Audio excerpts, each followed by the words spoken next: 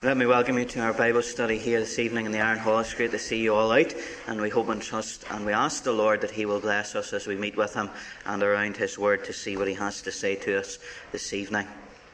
We're turning again to Ephesians chapter 1.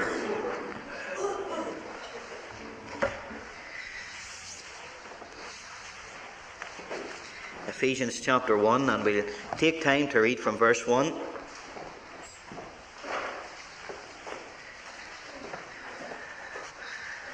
And you'll be glad to know that we're going to get down to verse 14 this evening. That's one section. It's taken us 6 weeks to get there.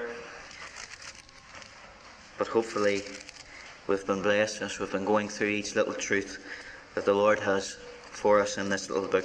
Verse 1, Paul, an apostle of Jesus Christ, by the will of God, to the saints which are at Ephesus, and to the faithful in Christ Jesus, grace be to you and peace from God our Father and from the Lord Jesus Christ.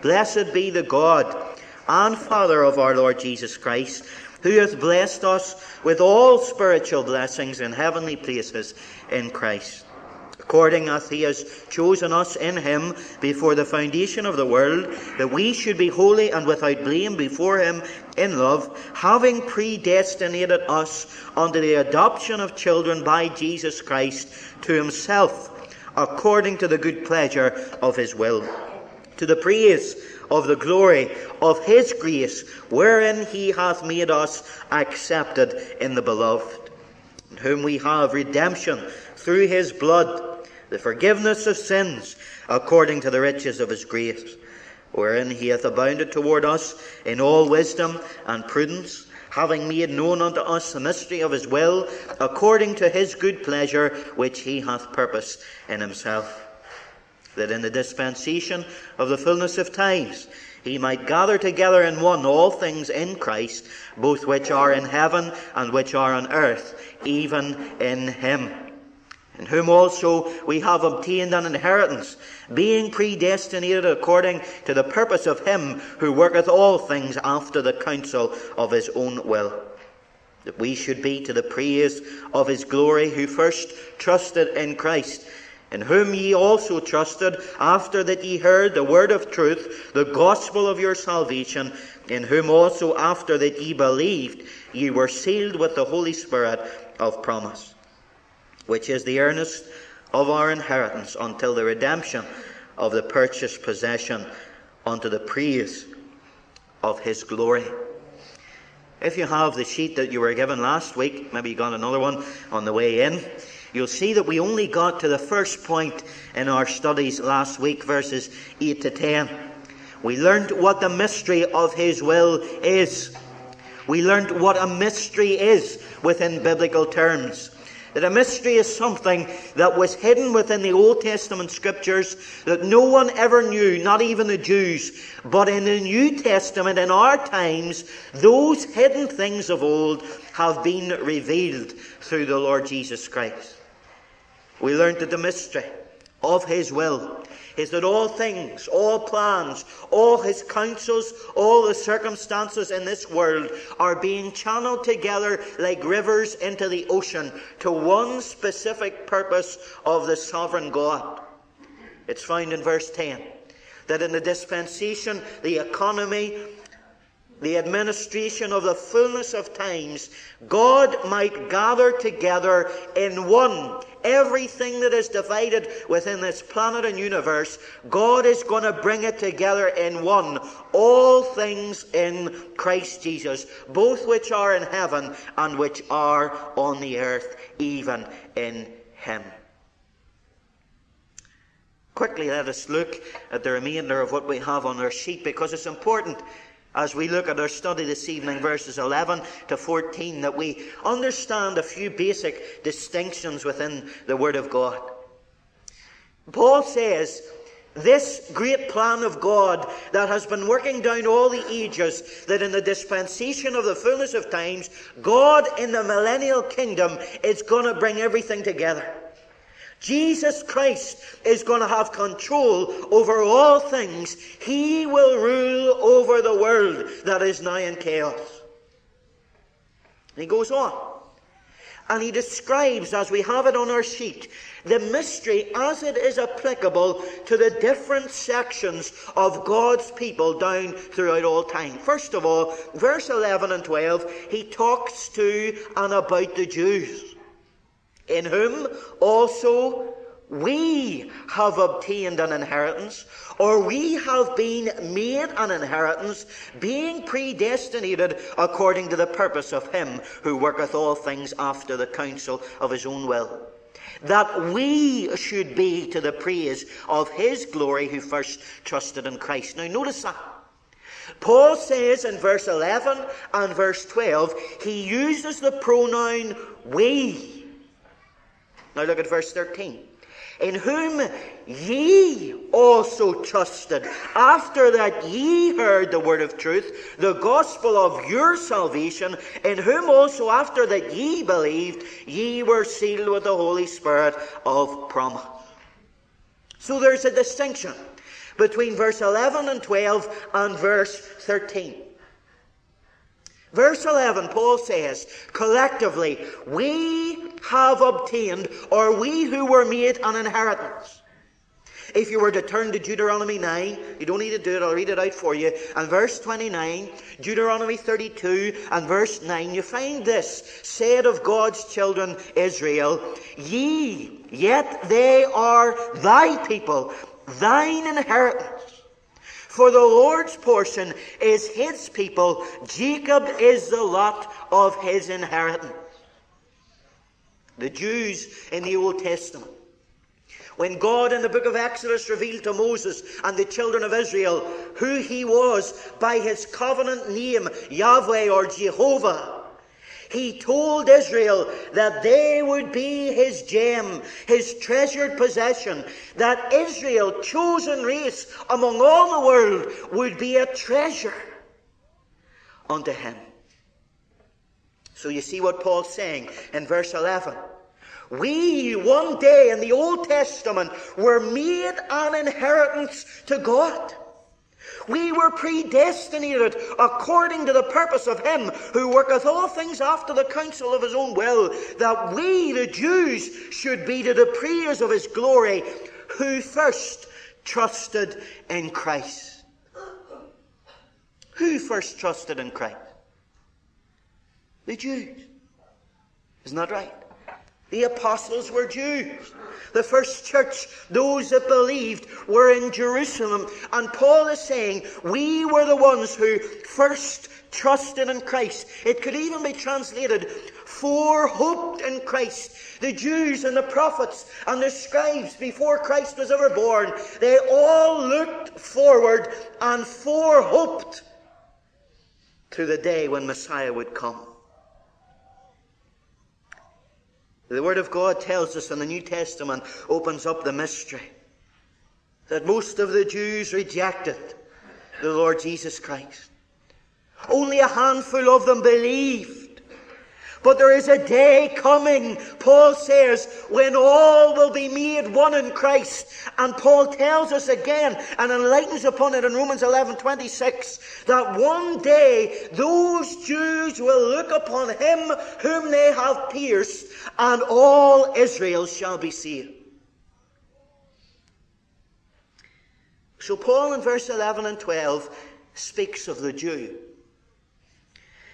And then you look in verse 13. Because this is the mystery, not just of the Jew, that the Jews who rejected Christ were now believing, but the mystery of the Gentile, in whom ye also trusted, after that ye heard the word of truth, the gospel of your salvation. This is a mystery. That the Gentiles, the pagans, the heathens that worship gods of stones and the spirits of their fathers, those who had previously been described as the filth of the earth, they had now also heard the gospel. They had now also believed God's word, and wonder of wonders, the mystery that the Gentiles now could actually be made an inheritance to God. We are God's inheritance.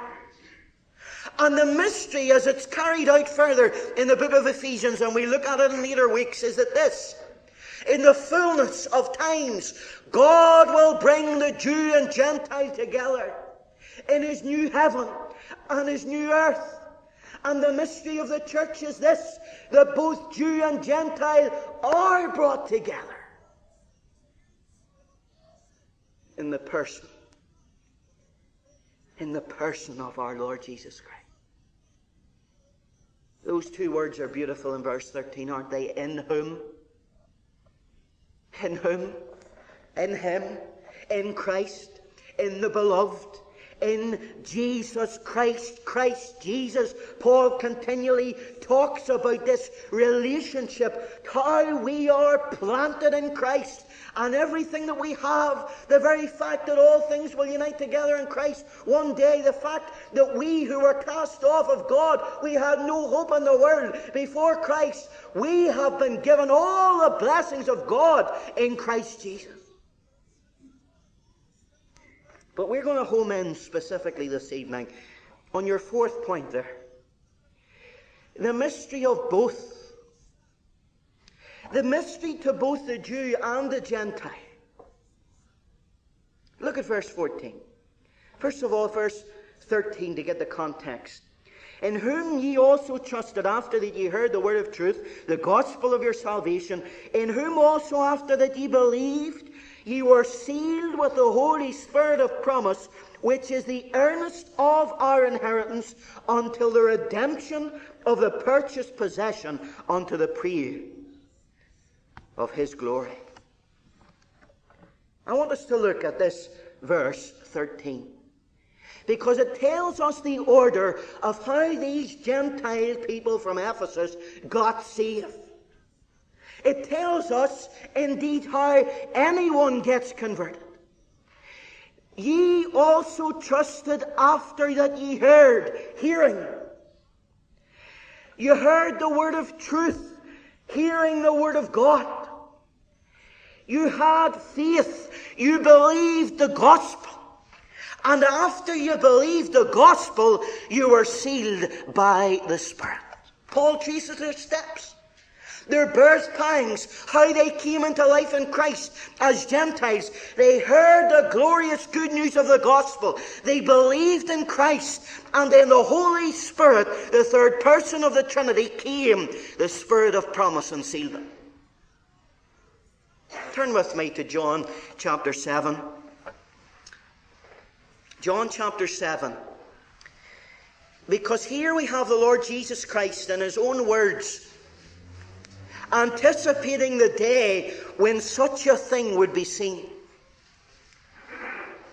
John chapter 7 and verse 37. In the last day, that great day of the feast, Jesus stood and cried, saying, If any man thirst, let him come unto me and drink. He that believeth on me, as the Scripture hath said, out of his belly shall flow rivers of living water. If any man thirst. Isn't that the cry of the glorious gospel of Christ? Isn't it? If any man thirst, let him come unto me, Christ says. And God has given us this glorious gospel to proclaim, this gospel of the Word of God. And we are to take it and proclaim it, shout it from the mountaintops and the housetops, that Jesus saves, Jesus saves. And Paul tells us in Romans that this is the formula of faith. Faith cometh by hearing, and hearing by the Word of God. That's the order. The order that Paul lays down in Ephesians. In whom ye also trusted after that ye heard the word of truth.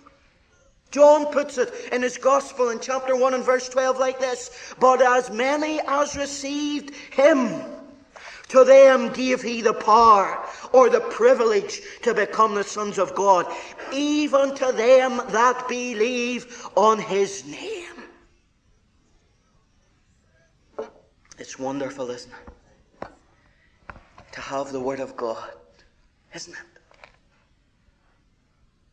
You see, if we were to stand up here, and even if we knew Christ and tried to convince men and women that they needed to know Him too, we would waste our time for all eternity, because it would be useless, because it is not our word that makes a difference. We can't create the anxious thought, but it's the powerful hammer and sword of the Word of God.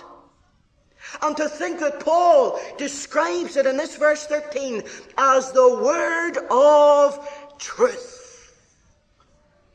Every word of it, every whit of it is full of truth. It is true.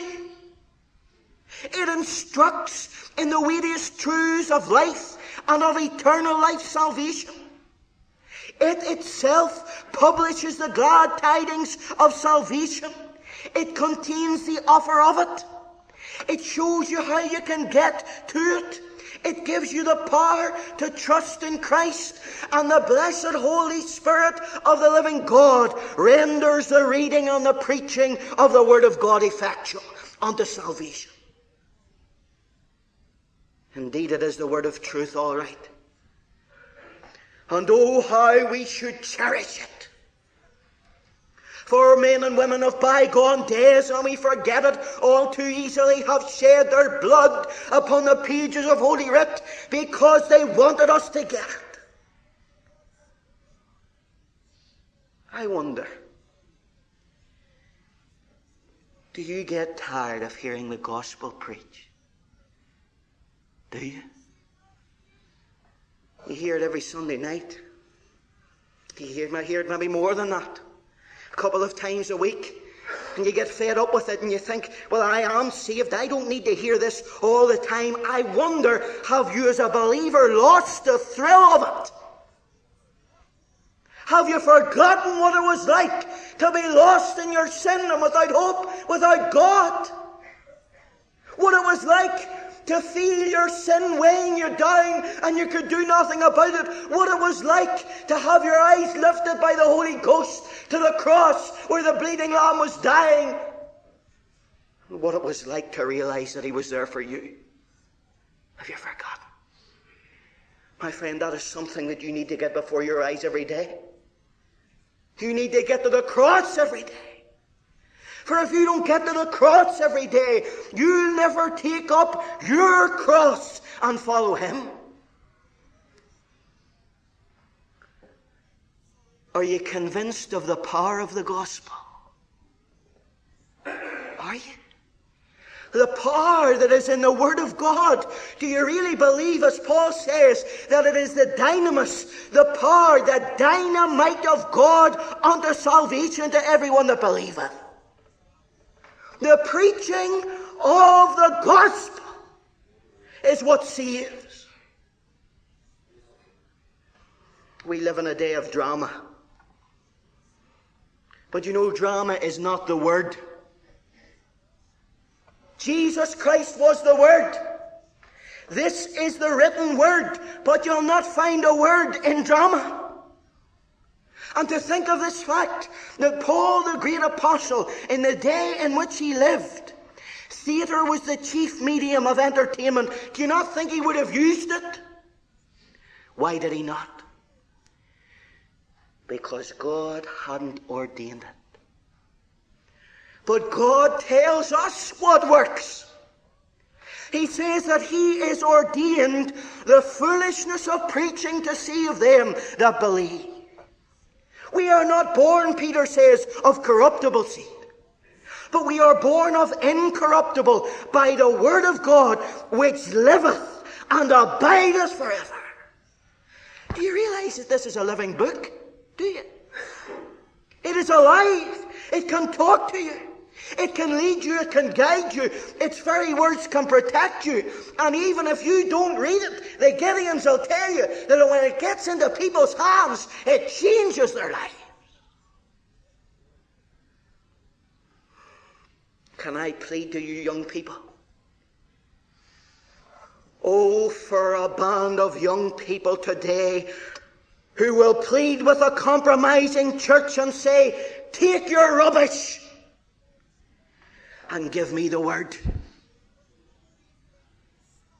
My young Christian, if you don't have a thirst after the word, you need to look into your heart. The whole church at large that wants to sideline or epilogue the word of God needs to look at what they're living. Is it a falsified, hypocritical life, or is it the life of God in Christ?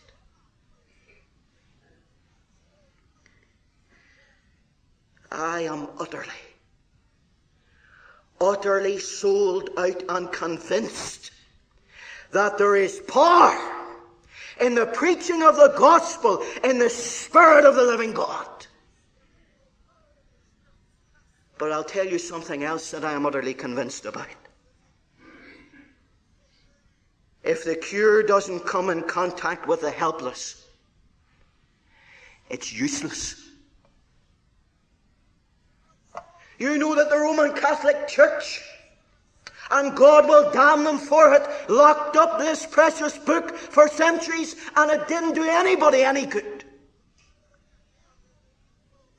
But when Wycliffe was burnt at the stake, and they burned him and his Bibles, and they took his ashes and they threw it into the Severn River, and little did those papists know that as they did that, the very Bible that was in his bones was going to every area, every town, land, every city within the whole of Britain, because there's power in the open, preached Word of God. It is the light of the world. But can I say to you, you know what we do with the light of the world? We shine it where there already is light. Don't we? We take it and shine it into the places that are beaming like the sun, the bright places, and then we stand back and expect to see results. But the Word teaches that you've got to shine it into the deepest darkness and bring the dark souls into the vicinity of where the light is being shone. Sure, light is only light because of darkness around it. Isn't that right? C.T. Studd, the great missionary, said this: some like to stay within the sound of church and chapel bell, but I'd rather run a rescue shop within the yard of hell. Do we preach the Word? And you know, preaching the Word is like teaching. I often used to think about my teachers, that they weren't teachers at all. Because they're only teachers when you learn. And my friends, we are only preaching the gospel if the lost are hearing it. Do we go where the sin is? Do we go like the Lord Jesus Christ to where the sinners are? Because where sin abounds, grace doth much more abound. Can I say to Almighty God this evening, God save us from a respectable church-going Christianity. Oh, that God would restore us to make this place perhaps what it was 100 years ago, a rescue mission. A centre where broken, damned souls were mended by the blood of Christ, by the power of the Holy Spirit, where hell-bound lives were saved. May God loose our tongues. May God loose our feet and our hands to shout aloud and to cry aloud in the street the great grace and gospel and opportunity of the grace of God to all who will come and believe. I believe that we have caved into the pressure today of the spirit of tolerance in our society. I really do. I believe we're afraid. We're afraid of the world and what they'll do. We're afraid of what our family and our friends will say. He's shoving religion down my throat again. And we cave in. We are caught, as the Word of God says, in the snare that is the fear of man. And we have listened to the prophets of modern evangelism who tell you not to speak of hell, but of a lost eternity. To speak not of sin, but mistakes. To preach not the shed blood of Christ, but only a giving of a life for others. To preach not a life of holiness, but a life of wholeness and happiness. It's very subtle, isn't it? But then we wonder why the light isn't shining into the darkness. God, give us a fearless, fiery, fervent band of preachers and proclaimers and Christians who will resist unto blood, striving against sin.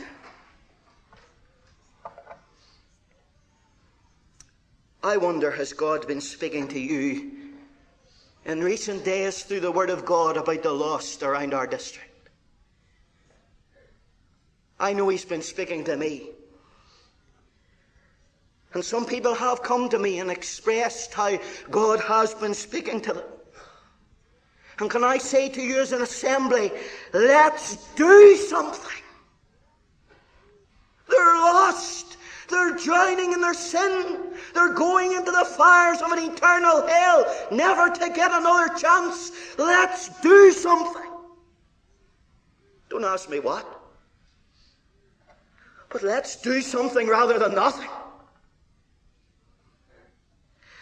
I'll be honest with you.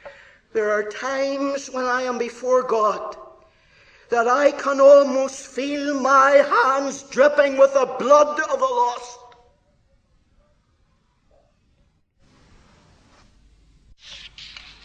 D.L. Moody. He was often criticised for his methods of evangelism and even his making appeals and altar calls. And you know what his reply was? My way of doing it's better than your way of not doing it. Brethren, let's do something. Rudyard Kipling, the poet, writes regarding William Booth, the founder of the Salvation Army. Listen to this. And can I say to you, after I preached the gospel last evening and ministered yesterday morning, and I got up this morning ready to get before God in the Word of God for the Bible study, I didn't feel like it. And I wondered how I was going to get the energy and what God was going to have to do. And this came to me, this word here that I'm going to share with you, and I had a jump in my step. Listen to this.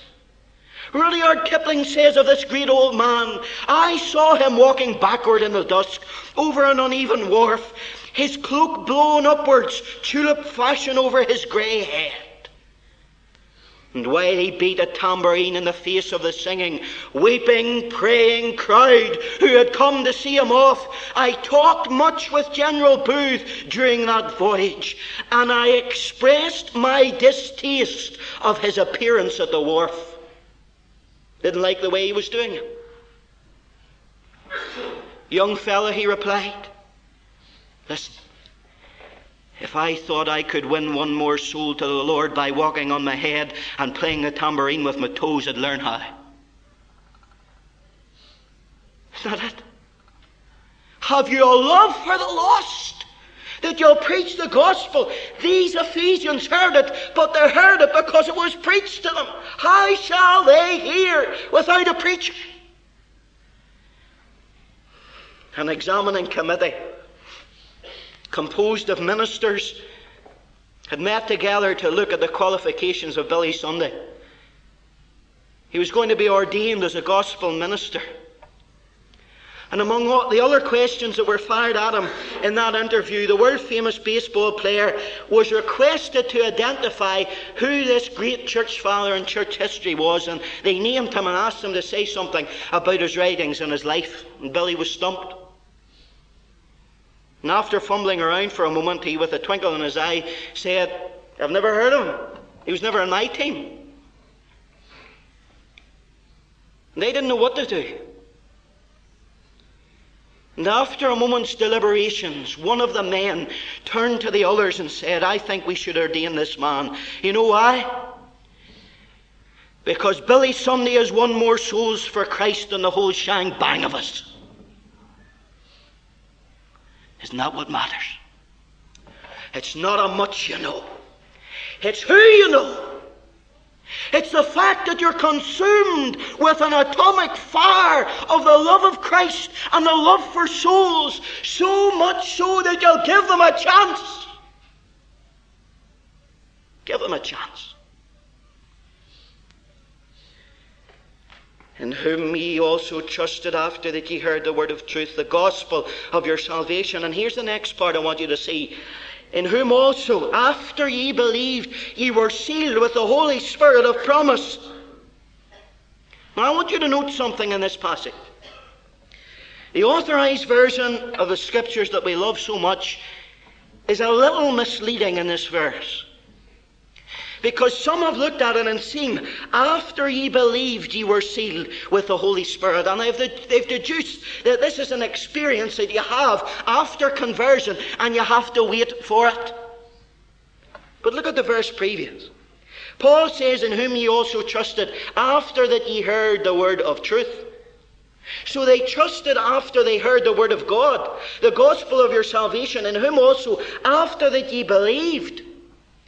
So if you took that line of thought, that word after literally means way after, you would say that these believers got saved twice, after they heard the word of truth and then after they believed. But what's Paul getting across? That this was something, in this verse, this conversion experience was something that happened all together in a moment.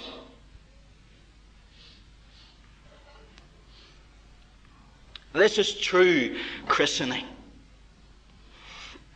You've heard of christening, haven't you? Some believe that it's being born into the church of Jesus Christ, but this is true christening. Being sealed by the Holy Spirit of God, and where the name of a father or a mother is not put upon you, but the name of Christ. It's like a farmer putting his dye mark on the sheep, on the flock. It's like a farmer putting that brand onto his cattle. He's marking them. He's saying, they're mine. No one will take them off me. They're mine. I'm going to keep them. I'm going to look after them. And what the sealing of the Holy Spirit is for the believer is simply this, that God is satisfied with Christ's cross work. And he puts his seal on it by giving you the Holy Spirit. Your gift of the Holy Spirit is the full stop mark, punctuation of satisfaction upon Christ's atonement at Calvary. It's different than the way that the Holy Spirit worked in the Old Testament, where he came upon someone and then he came off them. And then he would come upon them again when they needed him. But then he would go away. This is something entirely different. What Paul is talking about here is what baptism, Christian, total immersion believers' baptism means and symbolizes. That we are baptized into Christ. It is the effusion of the Holy Spirit himself, that he, the third person of the Blessed Trinity, is given to us, available to the believer, according to the promises of the Old Testament and the words of the Lord Jesus Christ. The Holy Spirit is the promised one, yet he is the same one whom all the promises are fulfilled in. Of course, there's a difference, and we must make the difference between the Holy Spirit's regenerating work and his sealing work. If you think about it like this, there's a difference between building a house and then someone moving into the house. And God in regeneration comes into the soul of a man, quickens his spirit, and he makes him a new man or woman in Christ, the temple ready to receive the Spirit. And then at the same moment of conversion, the Holy Spirit moves in to take possession. He seals him. So many of us find these things very difficult to understand. So Paul gives us some imagery in these verses. He talks about a seal. And then in verse 14, he talks about the earnest of our inheritance. The seal within these old classical days gives us some instructions and illustrations about how the Holy Spirit relates to us as the believer in the sealing. You know what a seal is? You get them on letters sometimes in wax. It's the same seal that Pilate put on the stone that was across the tomb of the Lord Jesus Christ. It is a stamp And in these days it was a sign that was affixed to a document to guarantee its genuineness. It was also attached to goods that were in transit, that if they got lost, the owner would know they would be sent back to him. They would never be lost for good. It made sure that they were protected as they went from one place to another. And also it represented a designation of office in the state. You've seen letterheads or suitcases or envelopes with IHMS, in Her Majesty's service, haven't you? That's what this seal was. It represented that this was a guarantee of genuineness. This letter was real. It made sure that as that letter went from one place to another, that it would be protected. It would never be lost. It was something that had the stamp, the name of the person, the dignitary that it represented. Oh, how it speaks to us of our salvation. You see, the seal of the Spirit that Paul is talking about here, it guarantees everything that God has promised. It guarantees it to us. We can be sure. And we've learned week after week of the inheritance that we have in the Lord Jesus Christ, in election, in predestination one day to be like Christ, in adoption. So many blessings of wisdom, knowledge. We have so much in Christ according to the riches of His grace. But the sealing of the Spirit upon our lives is God saying, now, there's the receipt. There's the guarantee. And the two ideas behind it are ownership and security. Isn't it wonderful to know that we are not our own, that we are bought with a price, that we belong to Christ, but not only has He His stamp on us, but we are secure as He is in God. We are His. And we are safe. And Paul adds to the analogy of the sealing, and then he talks about the earnest of our inheritance. And that word can be translated, the word earnest, as the deposit.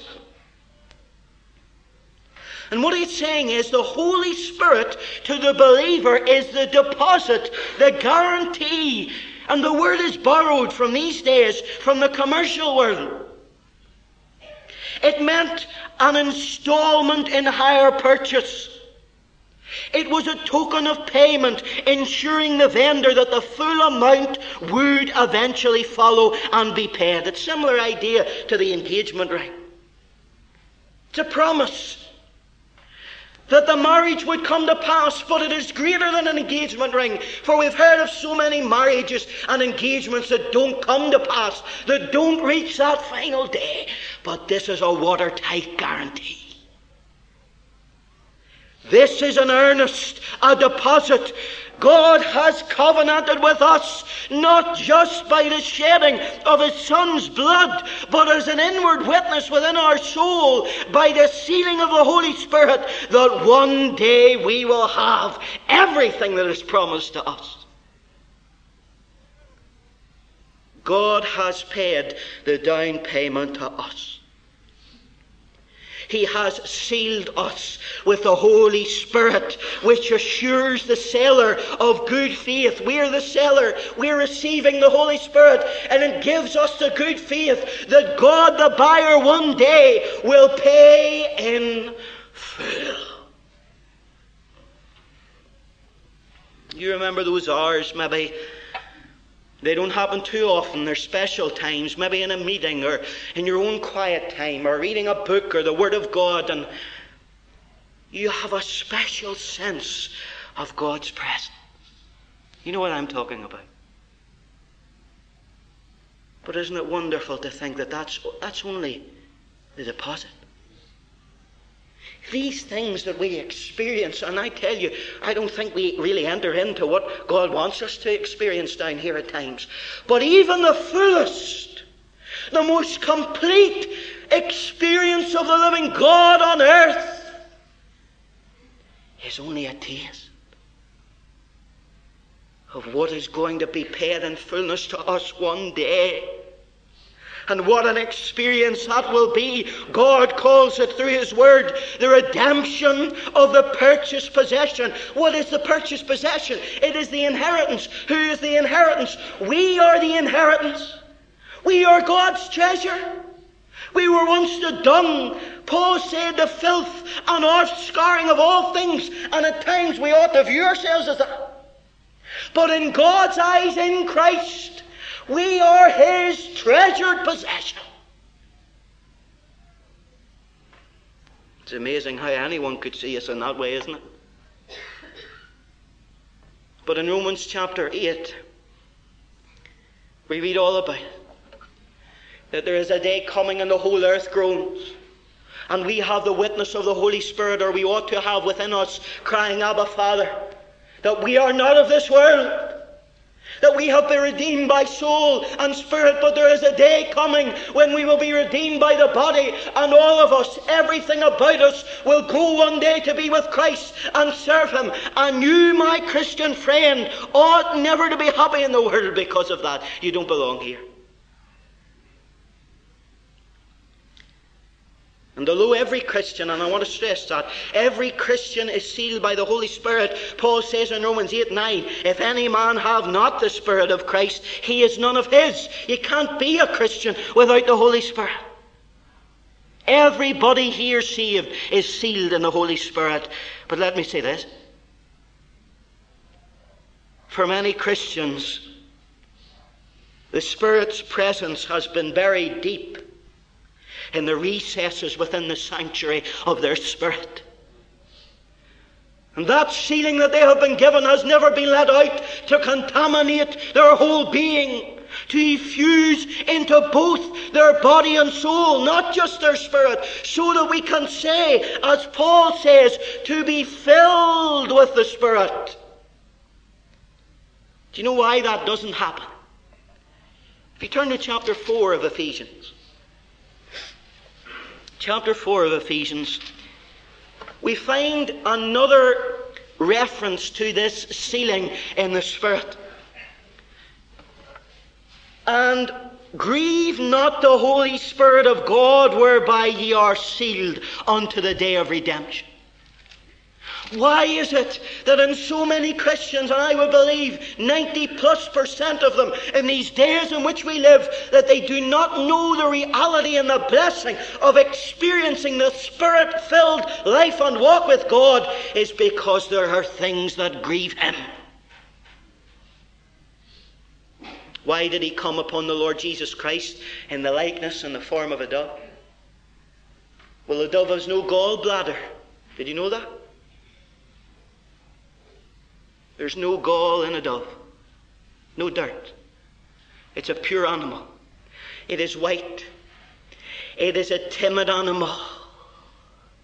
In other words, my friend, if you want to know what this is, to feel His Spirit, witness with your spirit that you are His, get rid of your sin.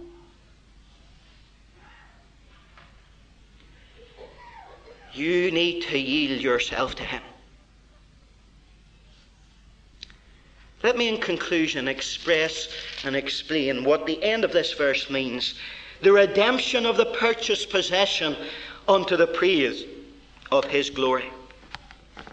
It's a remarkable thing within the New Testament that there are only 2 books that you find reference to this great truth of being sealed in the Spirit. You find it in the book of Corinthians and the book of Ephesians. And it's interesting to note within the history books that both cities of Corinth and Ephesus were great centres of the lumber industry in ancient times. A raft of logs would have been brought from the Black Sea, and some of you have been in Romania and you know the Black Sea. And those logs would have been brought down from there, and the different firms in Corinth and Ephesus would have travelled to a harbour, and they would have looked over the logs, and they would have made their selection. And whatever logs they would have found as being fit, they would have paid a deposit, not the whole amount, but just a deposit, an earnest payment, and they would have taken a knife and marked a wedge, a cut upon the log, to seal it. I think this is beautiful. You want to know what the redemption of the purchased possession means? Do you want to know? Listen. They would have pushed those logs down the river,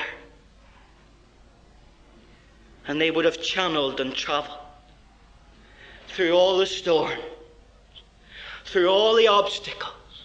And maybe if that log could talk to you, they would say, am I ever going to get to this place? Am I ever going to survive? Am I going to drown? What's going to happen to me? But there would be a day that would come that those logs would reach the harbour there. And those that had paid the deposit upon them would come, and they would see the seal upon them, and they would claim them. What storms are you going through? I know you can hardly see by them. We're all like that at times. You wonder, is this Christian lark any truth in it at all? You're maybe listening to people in your family that are unbelievers, and you nearly think twice about this word and all the things that are talked about of the second coming of the Lord Jesus Christ. One day you'll be perfect, one day you'll be like him, one day you'll see him. You wonder, will it ever come to pass? But listen, the church of Jesus Christ that he bought with his own blood, you individually as his sheep and his child, you are his purchased possession. You are his inheritance. You are his treasure. And the moment you were saved, there was never any chance of you being lost, because you were sealed, guaranteed. You were the earnest of that inheritance. And there is a day when the redemption of your body will take place. Your soul's been redeemed already. And so really has your body, but it hasn't been realized or consummated yet. But that day will come when you will be transported to be like unto his glorious body. And that's why Paul says here, it's unto the praise of his glory. You know what this mark often meant? You know, all the designer labels, you ladies know all about it. Designer labels, or a car, a BMW or a Mercedes mark or Rolls Royce, what that means. And you know what a manufacturer loves to do? He loves to come out and see his seal upon a thing and say, I'll stand over that. And there's a day coming, my friend, maybe he can't do it for you and me now. He can do it because we're in Christ, positionally. But there is a day coming when my Lord Jesus Christ, who died for me, will look into my eyes and say, there's my child. I'll stand over him. Our Father in heaven, we thank thee that we are saved, and saved to the uttermost. That we're sure, we're sealed, secured, the package is finished, and we're on our way. And there's nothing in heaven or on earth or under the earth can stop that eternal journey now. But Lord, help us to realize that we are blessed now in those heavenly realms, that we can know what it is to know the Holy Spirit as the glove upon our lives, that we are possessed by him, and that he uses us. Lord, use us, we pray. Use us as a light on a hill. Help us not to hide ourselves under the bushel of this building, but Lord, break us loose and let us go, and give us grace and take away our fear. For we know there's power in the name of Jesus. And we'll know that day when the moment, in the split second we see his face, we'll know there's power, because we'll be like him. And that's the greatest miracle of all time, that we should be like him. We thank thee for this time and ask now that, Lord, you'll part us now in thy blessing. In Jesus' name, amen.